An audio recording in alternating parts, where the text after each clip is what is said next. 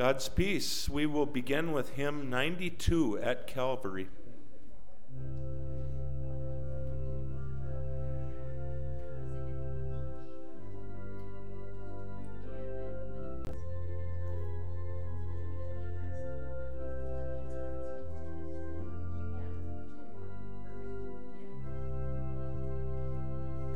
Years I spent in vanity and pride, caring not my Lord was crucified, knowing not it was for me he died on Calvary. Mercy there was great and grace was free, pardon there was multiplied for me. There my burden fell from liberty at Calvary.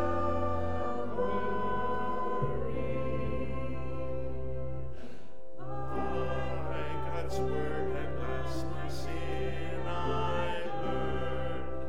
Then I trembled at the light's burn, till my guilty soul implored return to Calvary.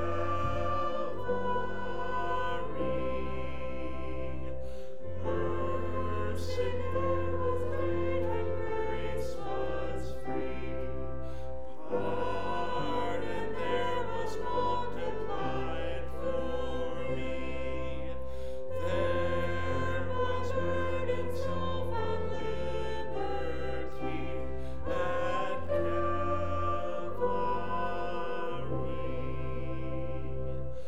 Now I've given Jesus everything.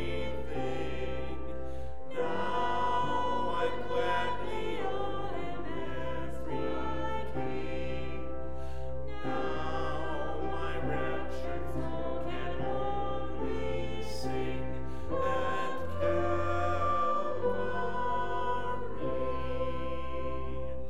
Mercy there was great and grace was free, pardon there was multiplied for me. There was burning hell for liberty at Calvary.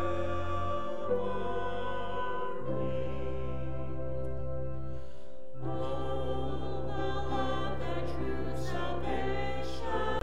Oh, the grace that brought it down to man. Oh, the mighty gulf that God did spend at Calvary.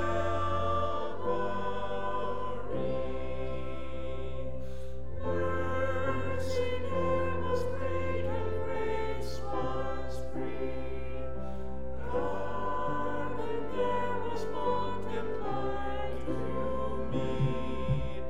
There one burning soul for liberty at Calvary.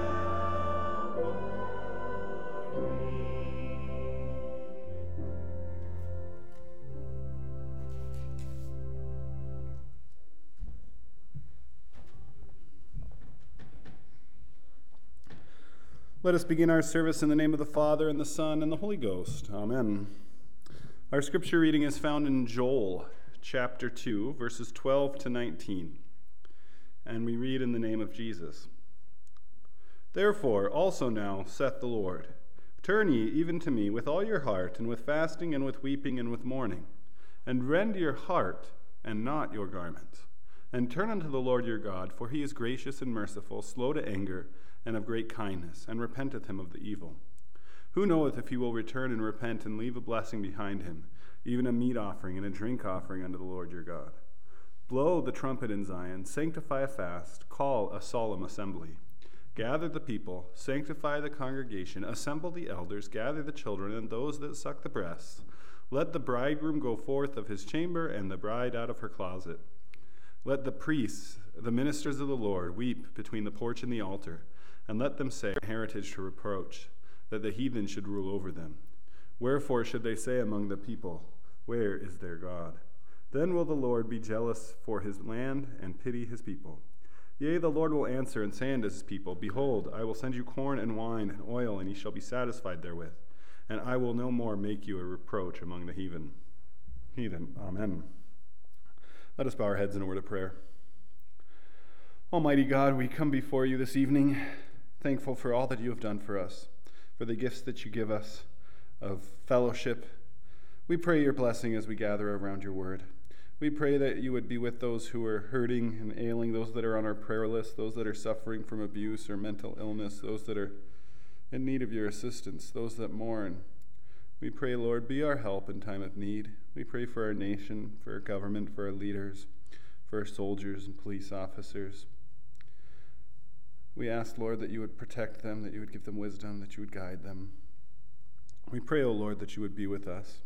We cast all our cares on you as you care for us, praying that in your mercy you will hear our prayer. In Jesus' name we pray. Amen.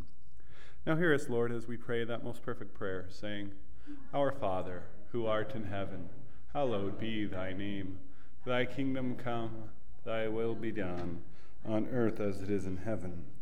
Give us this day our daily bread, and forgive us our trespasses, as we forgive those who trespass against us. Lead us not into temptation, but deliver us from evil. For thine is the kingdom, and the power, and the glory, forever and ever.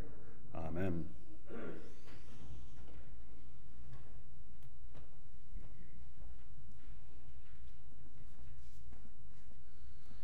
Hymn number 72, Jesus, Keep Me Near the Cross.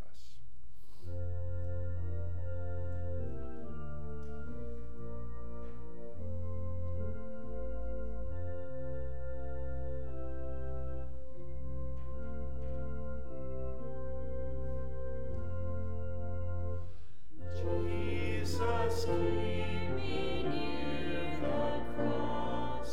There's a precious fountain, free to all.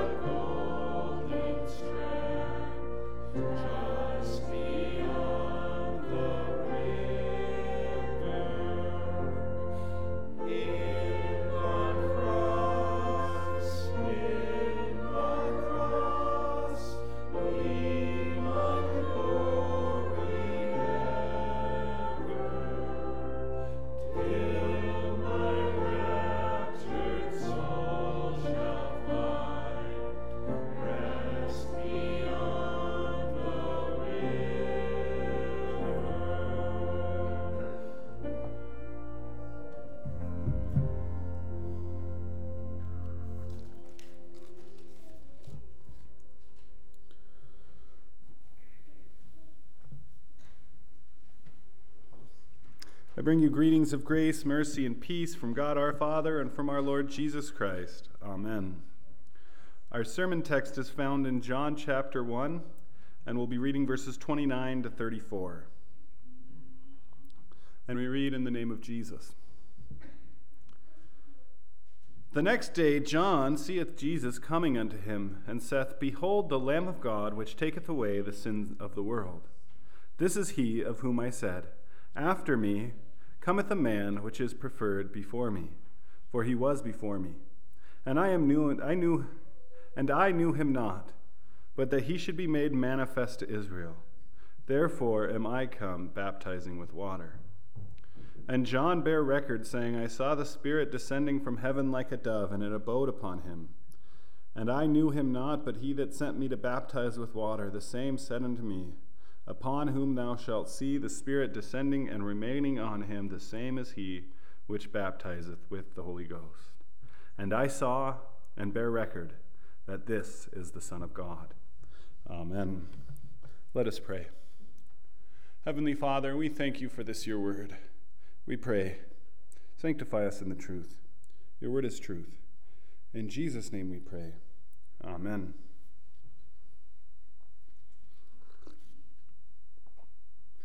Today, the words that ring out into our ears are these: Remember, O man, that thou art dust, and to dust thou shalt return. This isn't a condemnation if you forgot Valentine's Day. It's because it's Ash Wednesday. And that is in churches that observe the imposition of ashes, this is what the pastor says when he puts the ashes on your forehead. Remember, O man, that thou art dust, and to dust thou shalt return. When I was living in South Carolina, Pastor Raymond Hillman, my mentor, whom I interned with, he told me when I got the opportunity that I should go to other churches, especially on these days that we're not so familiar with. And up until that day, I had never celebrated Ash Wednesday before. I don't even know if I'd ever really heard about it, except for just reading about it in seminary. But I went to a Lutheran church that had an Ash Wednesday service. And it was towards the beginning of the service. It kind of looked like communion, but we came up to the altar. We knelt at the altar, and the pastor came with a dish, and he took some ashes, and he made the sign of the cross on my forehead, saying, Remember, O man, that thou art dust, and to dust thou shalt return. And I got to say, it was kind of an unsettling experience for me. I'd never had anything like that done, and I was a little bit uncomfortable. But I was struck with those words, and I remember getting up and not really knowing what to expect and going back to my seat and kind of contemplating my mortality, that I'm dust and someday I'm going to die. And at that moment in their liturgy, they had us meditate on our sinful condition. It was quite appropriate. And then the pastor, and then we confessed our sins, and then the pastor absolved us. And I'll tell you what, that absolution, it came to me as the ultimate cure. Remember, O man, that thou art dust, and to dust thou shalt return. But then God in his mercy has put away your sin. You shall not die. Your sins are all forgiven in the precious name and blood of Jesus. I forgive you. That is the antidote to our mortality, the problem that we are dust, and to dust we shall return. That Christ, because of his sacrifice, death will not have hold of us. And so today we observe Ash Wednesday, and we might not have ashes to place on your forehead, but we certainly can meditate a little bit about it. I remember I left the church that day feeling pretty good, like I'd learned something maybe, like I'd experienced something profound, and it was Lutheran Church of the Good Shepherd in Cherrydale, South Carolina, if you're curious. And I remember driving and going and maybe getting something to eat after the service. And as I was pulling out of the drive-thru, I looked in the rearview mirror. I saw that I still had the ashes on my forehead. So I scrubbed them off real quick. I was kind of embarrassed about it. And I kind of got to thinking that at least that was a mark that I could scrub off. But that's something, there's something to being sinners and dealing with sin in our life. You know, we can't scrub off every scar that we have as a result of sin. We can't just erase what's happened to us or what we've done. And we find that the longer we live, the more regrets we seem to pile up. Regret over sin, over who we are and what we've done. And so in Lent and going through this season, it tends to be a time of introspection and repentance and preparation for Easter. And what I'd like to do this Lenten season is go through, we'll call it a little sermon series during these midweek services, and we'll even continue it all the way till Easter. We'll be preaching on the lectionary texts on Sunday, but we'll be deviating a little bit on these Wednesday nights, and we're going to focus on those witnesses of Christ, those people who interacted, who saw him, and who recorded for us. And the first witness we have here is John the Baptist. And in our text, he says it. He says, I saw and bear record that this is the Son of God. He says, I saw and witnessed it, that this is the Son of God. Earlier in the chapter, it says that John was not the light, but he came to be a witness of the light which lighteth every man that cometh into the world. And when he sees him, he says, Behold the Lamb of God, which taketh away the sin of the world. Easy words to gloss over. But understand what it means. Jesus takes away the sin of the world. In a world that has no sin, there should be no regret, no shame, no guilt. So how is it that we still experience those things? We still sin, and as a result of that, we still feel guilt over what we have done, and people sin against us, and so we feel shame for what's been done to us. I think there's a couple of ways that we tend to deal with sin in our life. And the first way is to be defensive, where we focus on maintaining our innocence rather than asking for forgiveness, where we deny, we don't talk about it, that might expose us, and we certainly never ever would think about confessing. We just worry about covering it up, and then we don't have to focus on it or address it. Another way we can deal with it is to be defeated. It's not just that we made a mistake, but that we are a mistake. You see the difference?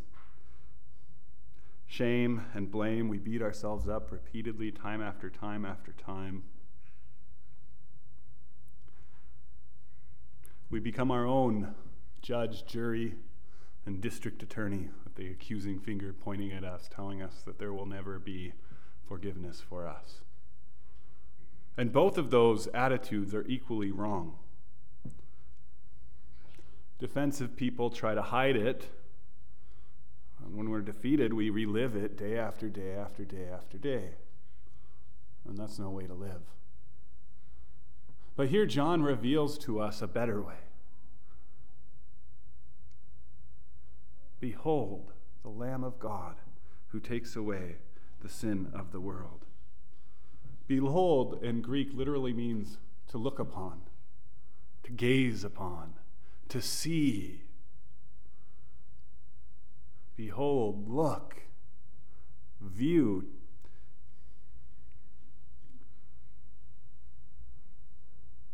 The Lamb of God. Now, we might not understand this reference, but to anybody there during that time and in that place, they would recognize this reference as to the Passover. The lamb that had to be without spot or blemish. The lamb that was slain with its blood spread over the doorpost, so that when the angel of death came, he would see the blood and pass over them. And this is the declaration that John is making about Jesus, that he comes to take away the sin of the world. And if he comes to take away the sin of the world, then he also comes to take away our sin. He also comes to take away our guilt and our shame. And you might say, but why then, if he takes this away, why do I still feel it? Well, the first thing we have to recognize is that John doesn't say, behold the Lamb of God who took away. He doesn't refer to it as a past tense action, or who will take away, not as some future event. But he says takes away as a present action. And that present action is indicative for us every day of our life. Every day of our life, we are called to behold the Lamb of God who takes away our sin, presently. You know, when we're in the grips and throes of guilt or despair over what we have done, we can splash water on our face. We can try to forget, but none of that really helps. It's only going to Jesus. I'm sure you've done some terrible things in your life, and I'm sure those terrible things come up and haunt you time after time again.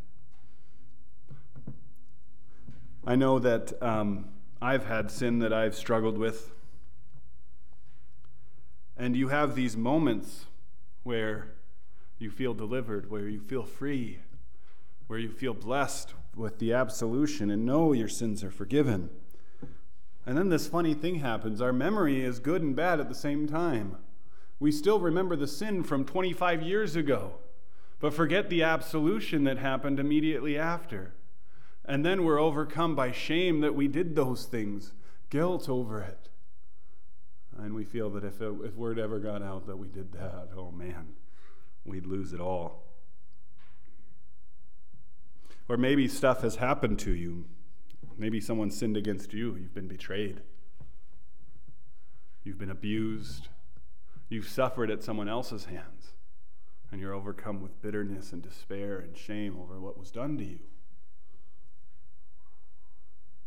In both of those situations, Jesus takes away the sin of the world. And this should be our prayer every day. Jesus, take away my sin. Cast all your cares on him, for he careth for you, Peter says.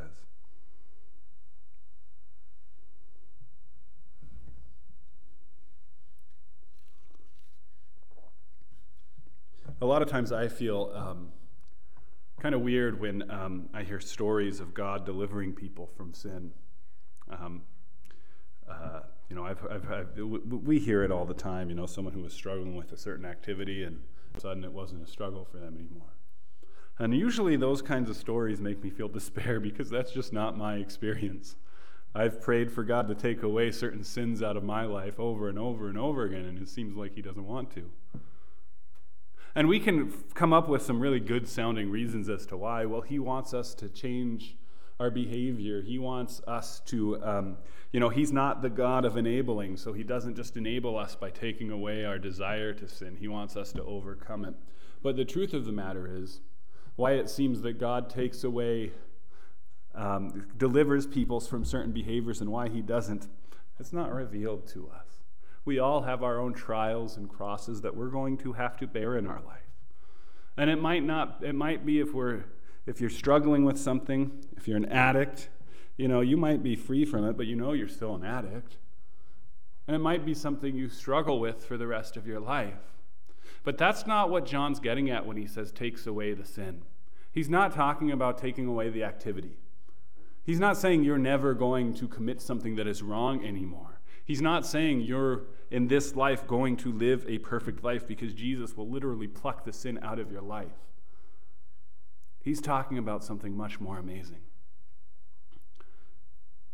When he says, "Behold the Lamb of God who takes away the sin of the world," he's speaking to what Jesus would accomplish, what Jesus does accomplish for us on the cross. That is, shedding his blood to be the propitiation for our sins, the atoning sacrifice. He doesn't just deliver us from the activity, he delivers us from the shame, from the guilt, from the sin itself. He takes it upon himself as if he's the one who's committed those evil deeds. He makes them his own. He takes them from you. They don't belong to you anymore. And he gives you his perfection. It's quite profound. And it's something I don't think we will ever fully grasp. That God could literally take away our sin and put it on his Son. And then give us his righteousness. Cover us with his holy and precious blood.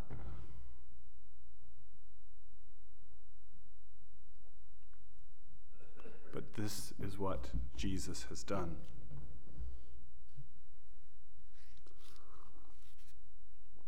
And our problem isn't that we're sinners and we sin.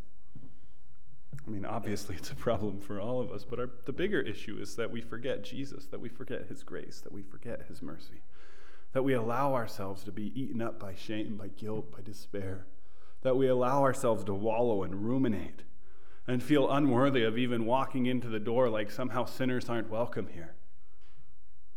This is not a place for people who have no sin. This is only a place for sinners. This is only for people who don't measure up. This place is only for you. We're all in that same club. Our problem is that in our guilt and in our shame, in our defensiveness and in our defeatism, of God who takes away the sin of the world.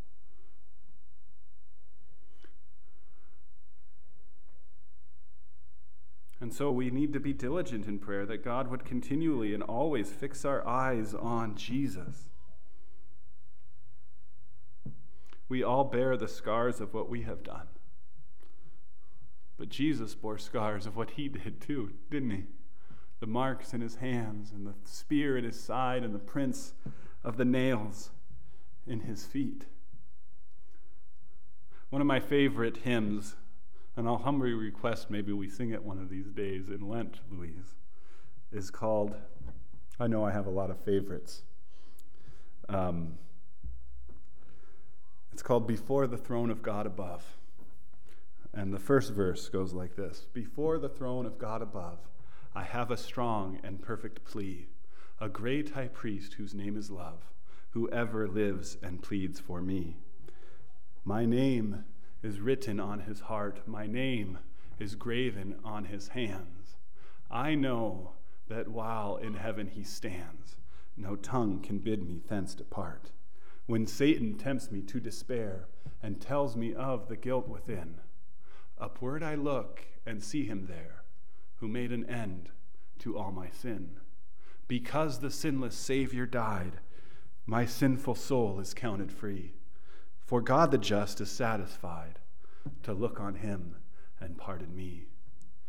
Behold him there, the risen Lamb, my perfect, spotless righteousness, the great unchangeable I am, the King of glory and of grace. One with himself I cannot die. My soul is purchased by his blood.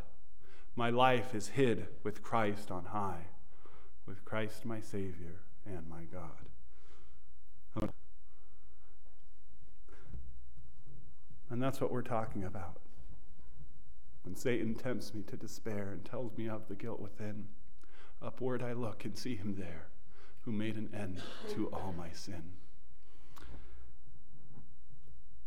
And one of the things that always gets me as a preacher is we tell people this: behold the Lamb of God who takes away the sin of the world. But I know when I was sitting in the pew, I used to always wonder, how do I do that? How do I look to Jesus? How do I run to him? What am I supposed to do? You tell me to look at him, but I look, and where do I find him? Where is he? How do I behold him?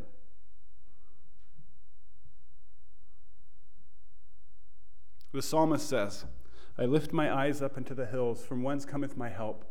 My help comes from the Lord, the maker of heaven and earth. And I used to think that meant that he's just looking around trying to figure out where help's coming from. And he's looking around and thinking that it's going to come from God. But really what he's doing is he's looking, the King James renders it hills, but I think it would be better translated as mountains. And when he's writing this, the mountains that he would look upon were the holy mountain of God. And really the idea of that psalm is not just that God might help us at some undefined time and in some undefined way, but the psalmist was looking to the mountain, to God's holy mountain, where at that time his presence rested, and understanding that that's where God promised to be and that that's where his help would come from. And we have the beautiful blessing to do that very same thing. Where has God promised to be for you? Where can you find him? In his word, it's one place. Through the proclamation of his word, that's another. Even now, you're beholding him when you hear his word. He promises to be with us here where 2 or 3 are gathered in his name. He promises to be in his body and blood given and shed for us for the forgiveness of our sins. He promises to be in your Christian brothers and sisters. He promises to be with you. He promises never to leave you or forsake you. He promises to be there for you in prayer, not that you're going to always hear him answer, but that you're always going to know that he hears you and that he loves you with an everlasting love. And so if you're struggling to behold him, go to the places that he has promised to be for you, and that's where you will find him. You will not be disappointed. The times in our life when we struggle are the times when we avoid those places. We feel like we're beneath them or above them. And so I'm thankful that today we all together get to behold the Lamb of God who takes away the sin of the world, and know that that includes yours and mine.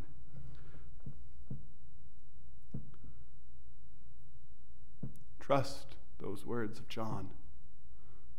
Believe those words of John, and know that they are for you. Because our Lord Jesus, he took those nails in his hands, he bore those wounds on that cross, he hung there, and as the hymn writer writes, it was my sin that held him there until it was accomplished. He hung there because of us. But he did it for us. And if we were the only ones that he would have saved, you, by yourself, he would have still done it, because that is what the Father called him to do. He has our names engraved on his heart and in his hands. He took those wounds for us, and those are the only wounds that matter, not yours or mine. Because the marks that Christ bare, the wounds that he bore for us, they will never be erased. They will never be taken away. His blood will never not be there for you. It is sufficient, and it's yours, and you belong to him. And so maybe it's not too scary on Ash Wednesday to remember that we are dust, and to dust we shall return. Because we know that for us, that enemy that the world is so afraid of, that thing that people spend their whole lives and whole life savings trying to avoid, death, we know it's not that scary for us. Because our Lord defeated it. And so we remember, yes, one day we are going to die. But we also know that just like our Lord when he died, we won't stay dead either. And so remember that thou art dust, and to dust thou shalt return. But remember the wounds that Jesus bore for you. Remember that he covers your sin. And behold the Lamb of God who takes away the sin of the world. In Jesus' name, amen. Let us pray. Lord, help us. Help us with our sin, with our guilt, with our shame. Help us with our scars and with our wounds. Take it all away.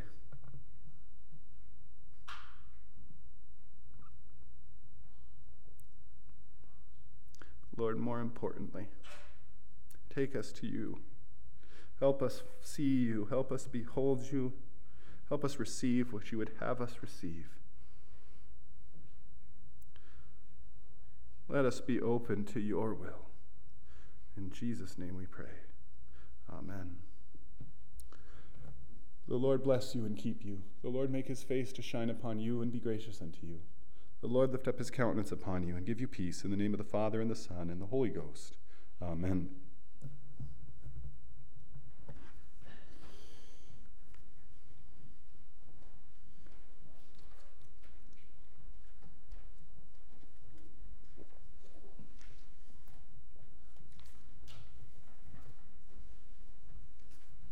Hymn number 105, Blessed Redeemer.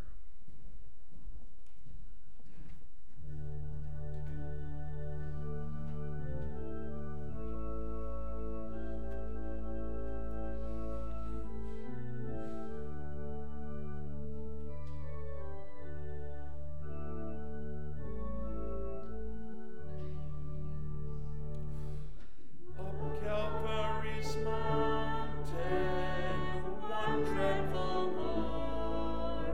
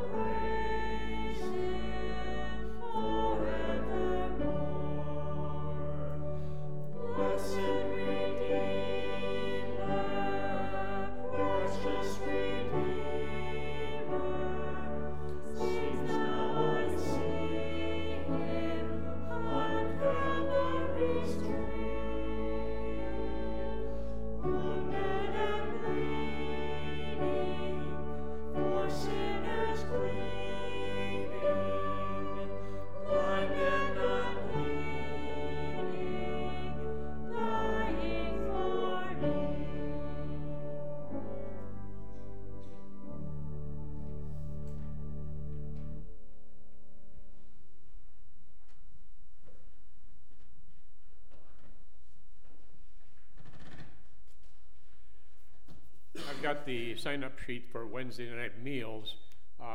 Next Wednesday night, there is chili that's already made. We're looking for some volunteers to put it together. Men's group 2, I think, serves lunch or coffee next Wednesday night. And then there's coffee following our last song.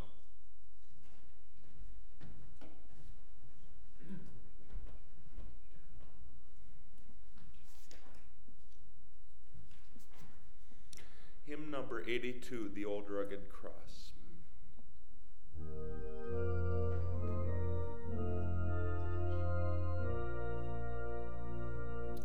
On a hill far away stood an old rugged cross, the emblem of suffering and shame.